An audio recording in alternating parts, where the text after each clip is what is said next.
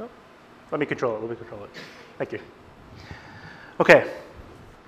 Let me start off with a question this morning, and probably one that we've asked throughout the course of this pandemic. How do you see the bad things that occur in your life?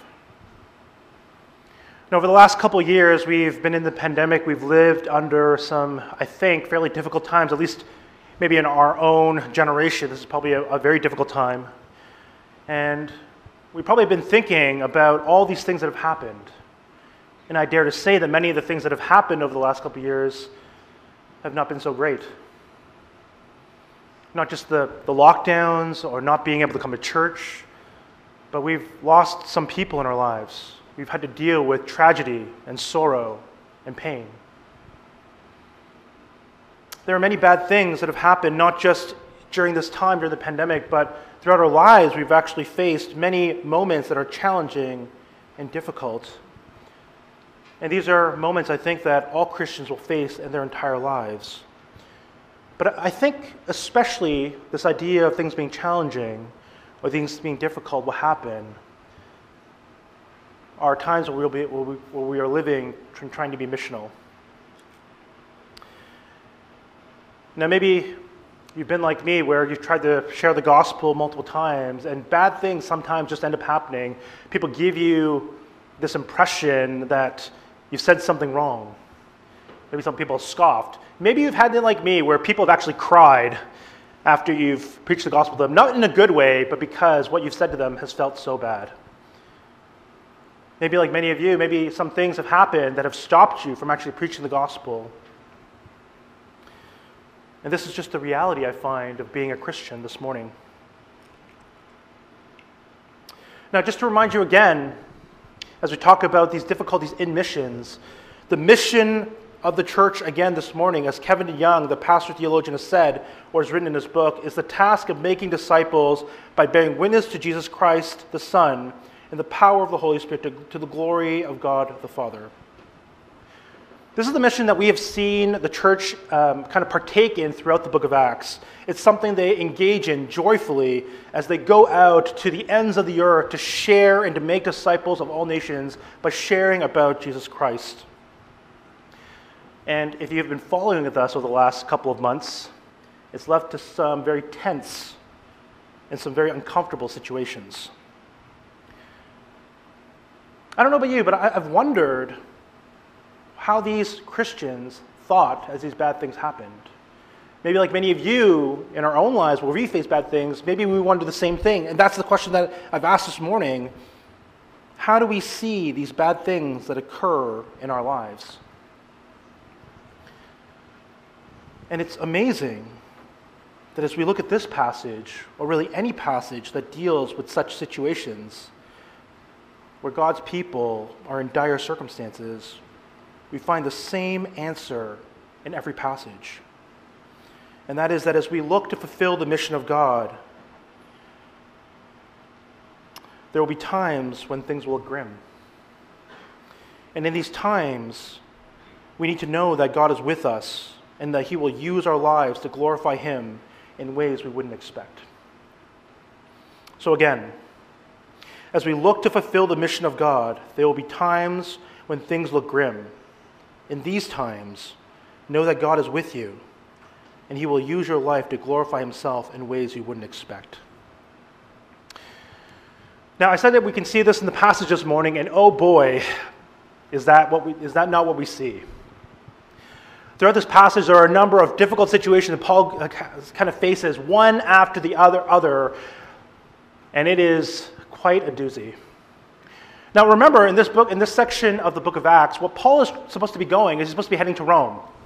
Right? He's already made a couple of pleas to these kind of governors and these different people, different Roman officials, and now he's been tasked that he's going to be heading to Rome. So that's where he should be going to. But somewhere between here and Rome, or where he was in Rome, he ends up in a number of these different situations where clearly we can see that Paul has been snake bitten. And snake bitten in more than just one way. In kind of the common usage of this word snake bitten, we often think of this term where someone is severely unlucky, someone who is experiencing great misfortune, someone who seems like they're doomed to die.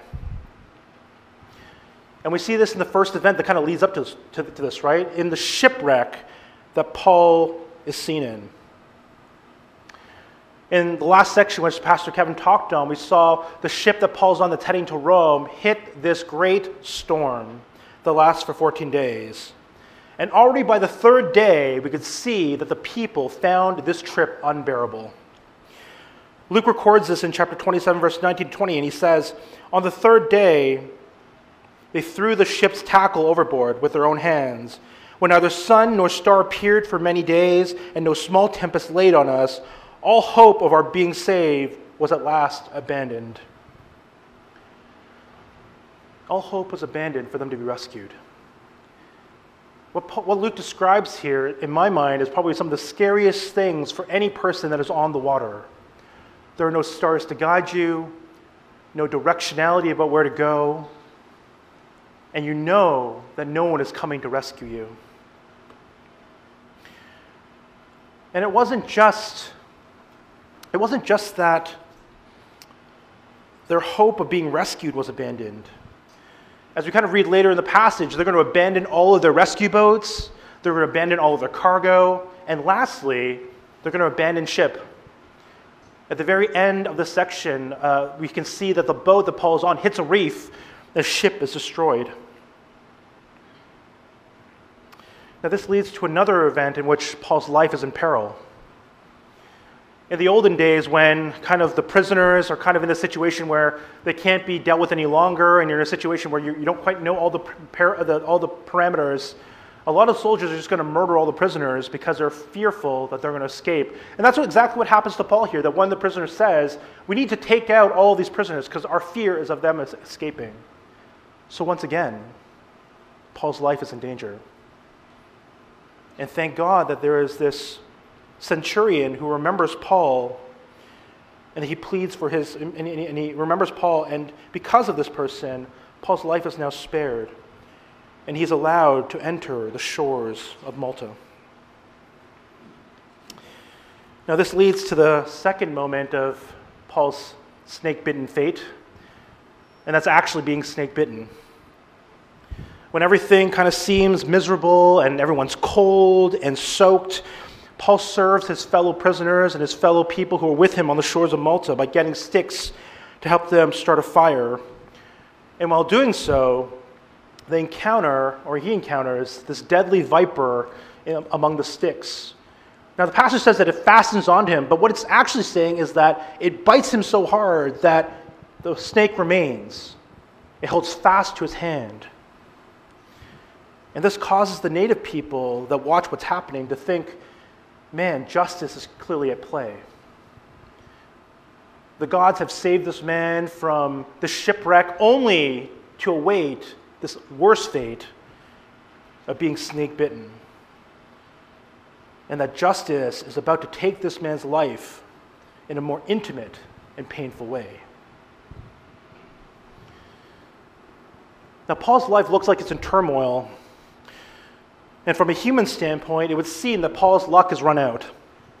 And all human signs point to the likelihood that Paul is going to die soon. Yet as you kind of read Paul's demeanor and his action in this chapter, Paul stands kind of in the sea of chaos with perfect resolve. And I think as Christians, we need to ponder why Paul is so stoic in the face of death.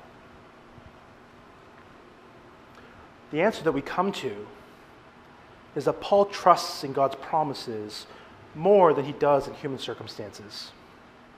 So let me say that again. Paul trusts in God's promises more than he does in human circumstances.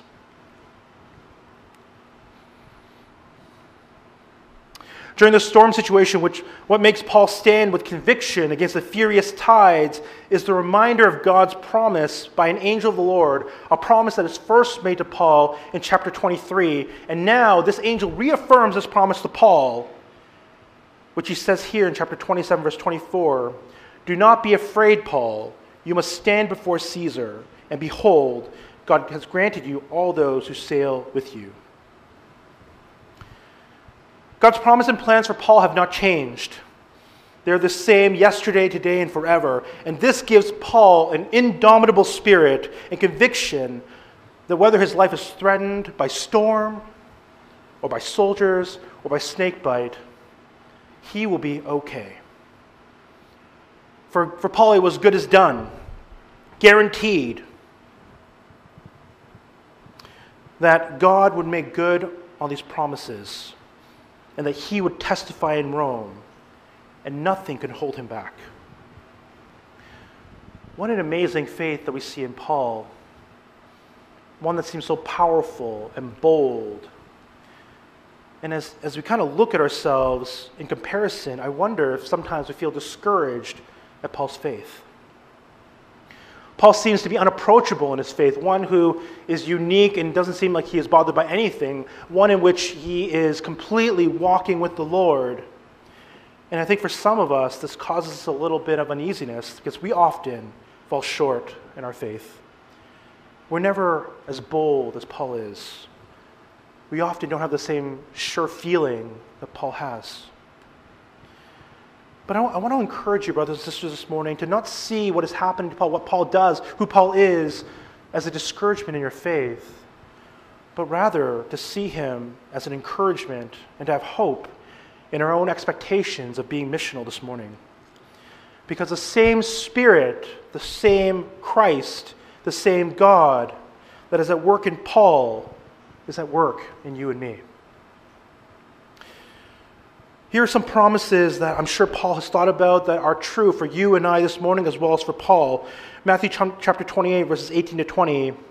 And Jesus came and said to them, "All authority in heaven and on earth has been given to me.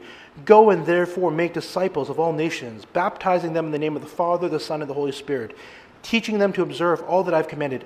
And behold, I am with you always to the end of the age." Acts chapter 2, verse 38, and Peter said to them, "Repent and be baptized, every one of you, in the name of Jesus Christ, for the forgiveness of your sins, and you will receive the gift of the Holy Spirit." So we have Jesus Christ, who has promised us that he will be with us. His authority comes from God. And if we are believers this morning, we have the Holy Spirit. Isn't that amazing? So as we're kind of looking to be missional, as we are Christians this morning, the entire triune God is with us. And we can clearly see this in Paul's own life because everything that Paul is, everything that Paul has accomplished after his conversion is a product of God's work in his ministry and life. Paul's a man, if you remember our reading of Acts, Paul's a man who has received the Spirit, and though he's still very much Paul or Saul, his passion, his focus, his thinking, his behavior, all have changed. His heart has changed. His mind has been renewed. When we look at Paul right here, right now, he is a man who's been made new because of God. But not only is the man different, this God who is completely at work are also helping him to move and to press forward in his life towards the mission. And that all the events in Paul's life are all a product of what God had prepared for him to walk in. One of the great things in the Bible that we see, and especially in the book of Acts, is this singular belief that the God of the Bible has complete control over all things. Nothing is out of his hands. All things are under his control. And God allows things to happen for his own purposes, for his own mission. And Paul, with this in mind, all that Paul does here is he walks where the Lord calls him, and he faithfully obeys and lives as God commands. Now, this is important because I want to reiterate this again. That the same Holy Spirit, the same God that is at work in Paul, the same Christ that Paul sees as king, is the one that has transformed Paul, is the same God that has paved the road of good works for him, and is the same one that is in work in you and I this morning, and all of God's saints throughout all of history. So if you admire Paul's faith, the same power, the one who created it, the one who molded it, is what is at work in you this very minute. Now, we may not be like Paul in his character. We may not even have the spiritual or supernatural abilities that Paul has. But God has given us all that we need to walk where the Lord has called us and to faithfully obey and to live as God has commanded. And we're still growing in these areas. And just a reminder for all of us that this work includes being missional in our own lives.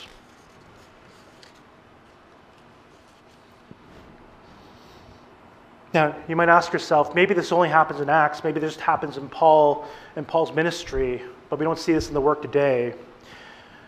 And I think that we'd be very wrong on this topic. Church history is filled with tons and tons of examples of God's work in people and peoples he's trying to reach. And one of the great examples that I have for you this morning is in the missionaries of Jim and Elizabeth Elliot. Now, this is a famous missionary couple, which many of you may know, but if you don't know, Jim and Elizabeth were commissioned to go to Ecuador and to reach some of the indigenous people that were there. Now, Jim had done already some work with some local people. Now, he's about to move on to a different group of indigenous people here. And him and some of his friends were trying to do this, and they're trying to reach them. And so they made some attempts, and some of the first attempts seemed very promising. And so Jim and Elizabeth came up with a new plan. Or so Jim and his friends came up with a new plan. We want a more closer to kind of connection with these people. And so they had started to create plans of how we can have this deeper connection with this tribe. But before they can actually make good on this deeper connection, some of the warriors from this tribe, which they were trying to reach, came and murdered them all. Now, if we were just to look at the first part of Jim's story, we would think that he's a total failure and his death was needless.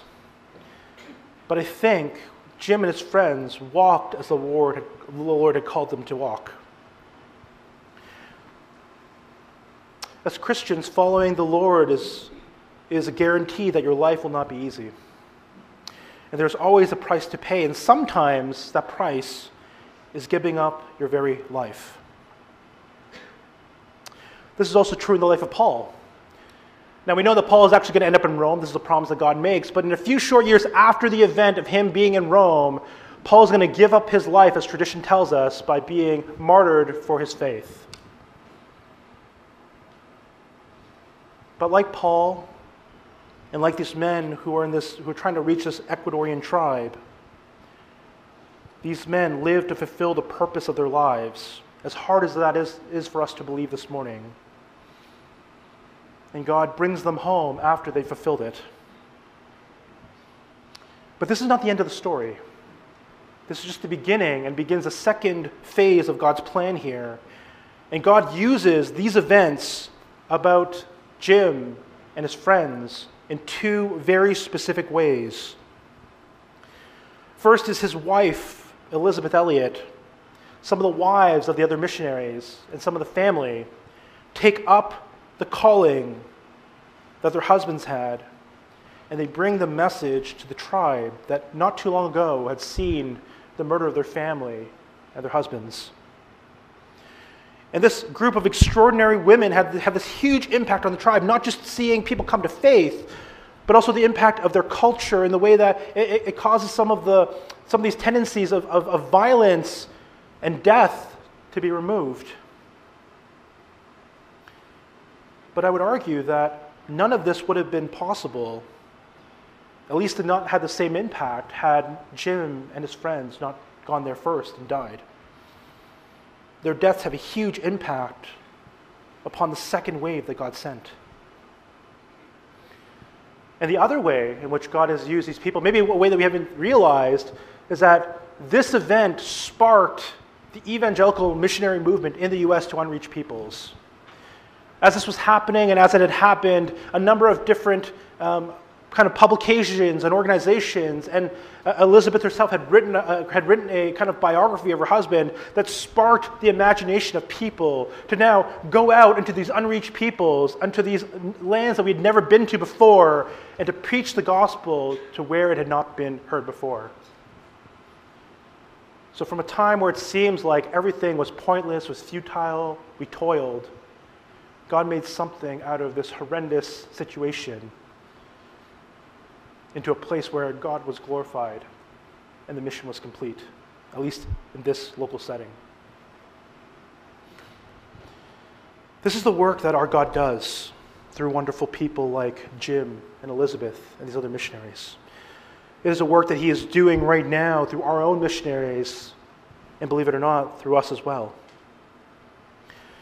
He is a God who works in people, creating new passions, new goals, new characteristics that are in line with his own. And then he calls his people, whether they're abroad or here, to be light to the nations. And like I said before, some of us will be called to be light where we are. Others will be called to be light where Christ is not worshipped as he should be. And he has prepared for them, both them and for us, good works, including to be missional wherever we may go. This leads to my third point, that sometimes when God has called us to do something that ends up in situations that seem grim, he is using us to encourage others. In the story that we gave today, Jim and Elizabeth, this grim situation, this terrible thing that happens to Jim, actually is what sparks this movement to go forward. We also see this in the story of Paul. In the situation of the storm wreck, the situation where people were going to perish, there's a lesson that the Lord is teaching to both believer and unbeliever that are on this boat. And what he's saying is that they could place their trust in him completely, that God, the God of Paul, could save. And it's even made more evident. Paul had called them not just to give up hope, they had given up hope, but actually called them, give up your rowboats, give up your cargo, give up your food. All that you have now is to rely on God's word mediated through Paul that you would be saved. And that's exactly what they did. In the situation or the story regarding being snake bitten, God uses the event of the snake bite to open the eyes of the people who were there to see Paul as someone who in the beginning, who saw that someone as who deserved punishment by the gods, to, in their case, seeing him as a god himself. Now, clearly that's wrong. This is clearly something will happen throughout the book of Acts, that these apostles or people on God's behalf will be seen as gods, and that's corrected. However, Paul here is seen as someone that's very serious, someone who has this divine connection who must be listened to. And so this has an impact on the people that listen. In the final interaction, we see that Paul has this kind of welcoming, and some of the people with him have this welcoming from Publius, the chief man of Malta. Now, this chief man means he could have been a procurator, meaning a Roman official, maybe even a minor governor of Malta. Whatever he is, he welcomes Paul and his people in.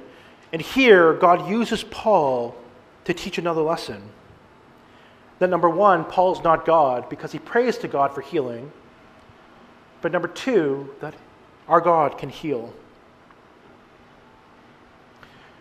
Now there's one last thing that is seen through all three of these pictures, a demonstration of the kind of God in which Paul worships. And that's that Paul's God, our God, saves. In all three situations, we see a God who saves from shipwreck, from snakebite, from sickness. All of this demonstrated, mediated through what happens through Paul.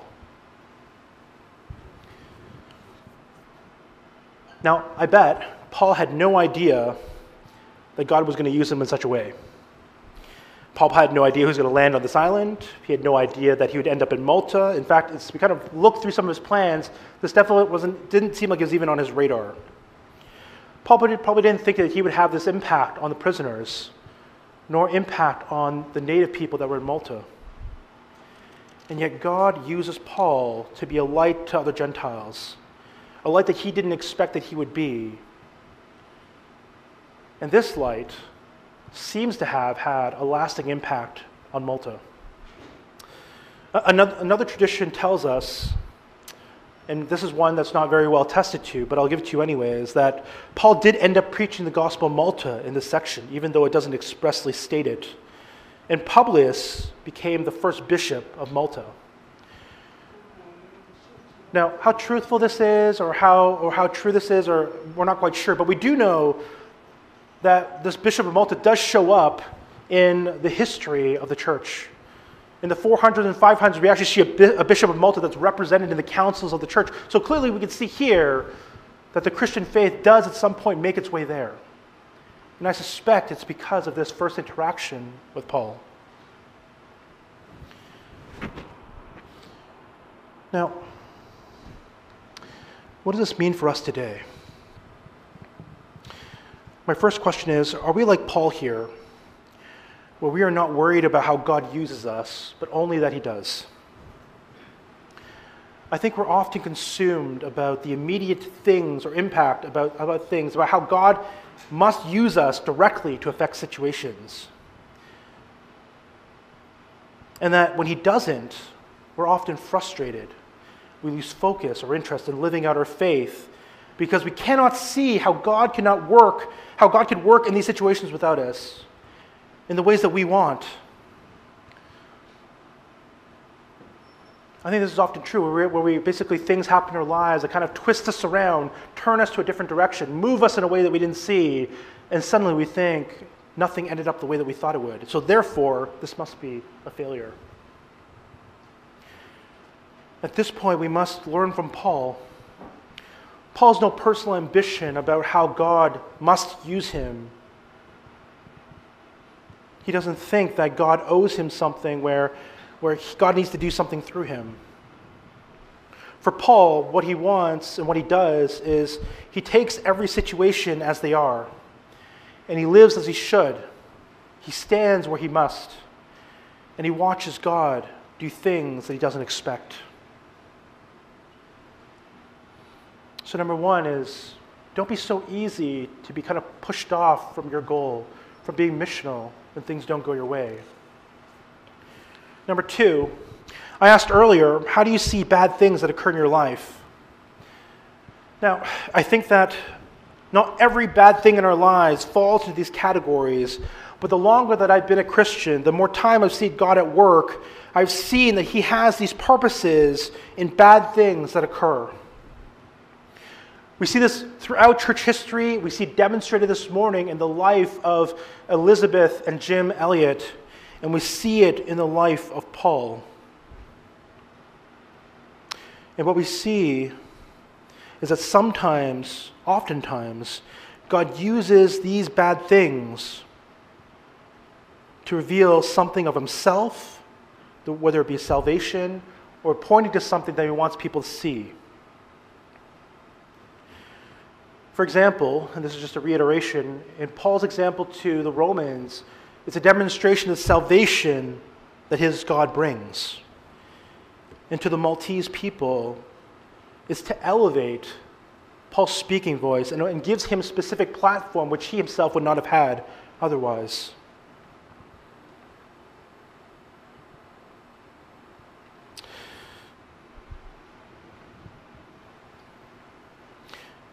And I think that as we kind of live our lives and go through and being missional, we're going to see God use us in thousands and thousands of different ways in which we didn't expect. And so we should not expect that things are going to work perfectly our way, but only to know that God is working. Are there people in your own life this morning that the Holy Spirit is prompting you to share your faith with? Maybe ones you've had maybe some poor interactions with, or you've had a bad or grim situation occur. I would say don't ignore if God, the Holy Spirit, is prompting you to speak to these people. Paul does not know the people who God is going to put in his life.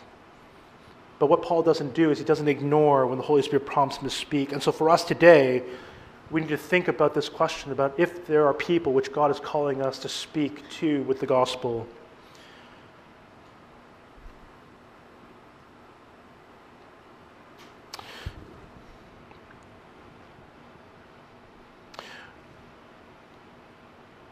Maybe one last question here.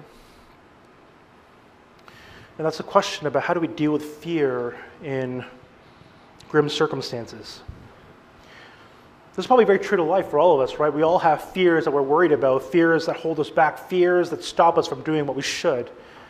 And nothing is more true, I think, that when these grim or terrible circumstances occur that hold us back from being as missional as we should be. How do we deal with this fear?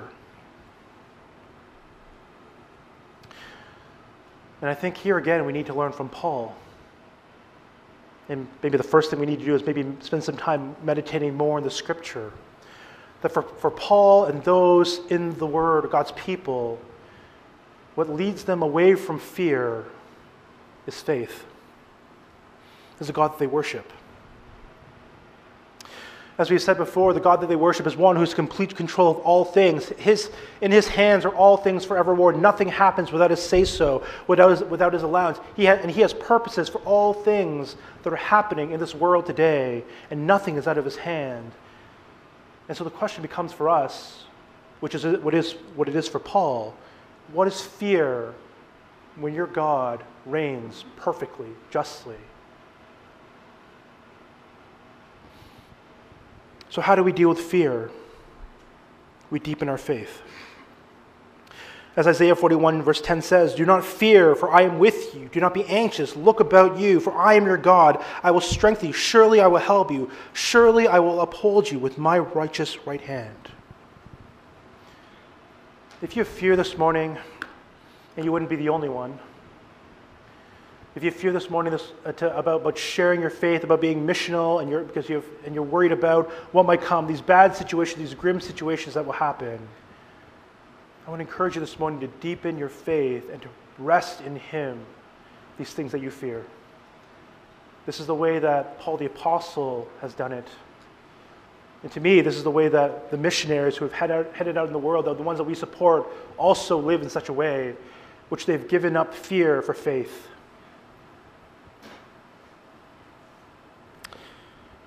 Here's my conclusion this morning. Living under faith is one that will have hardship and difficulty. We live in a line of a cloud of witnesses who also shared their faith and faced difficulty and hardship, but we live in the line with them. That as they face difficulty, as they face trials of many kind, they are strengthened to know that their God is with them, and that for us, our God is with us. This is why the gospel writers are always so clear that Jesus is God with us. God is with us. What Jesus teaches at the end of the book of Matthew, God is with you, why you've been given the Holy Spirit, so you can have faith and to overcome this grimness, this fear. And be encouraged that He is working in you this morning, that He's working through us, and that as we face the world, our God is in control of everything, and nothing happens without a say-so. So take courage, live faithfully and be missional, and to expect the unexpected, because our God can do the impossible. Amen. At this point of time, I'm going to ask the worship team to come up once again and let us do our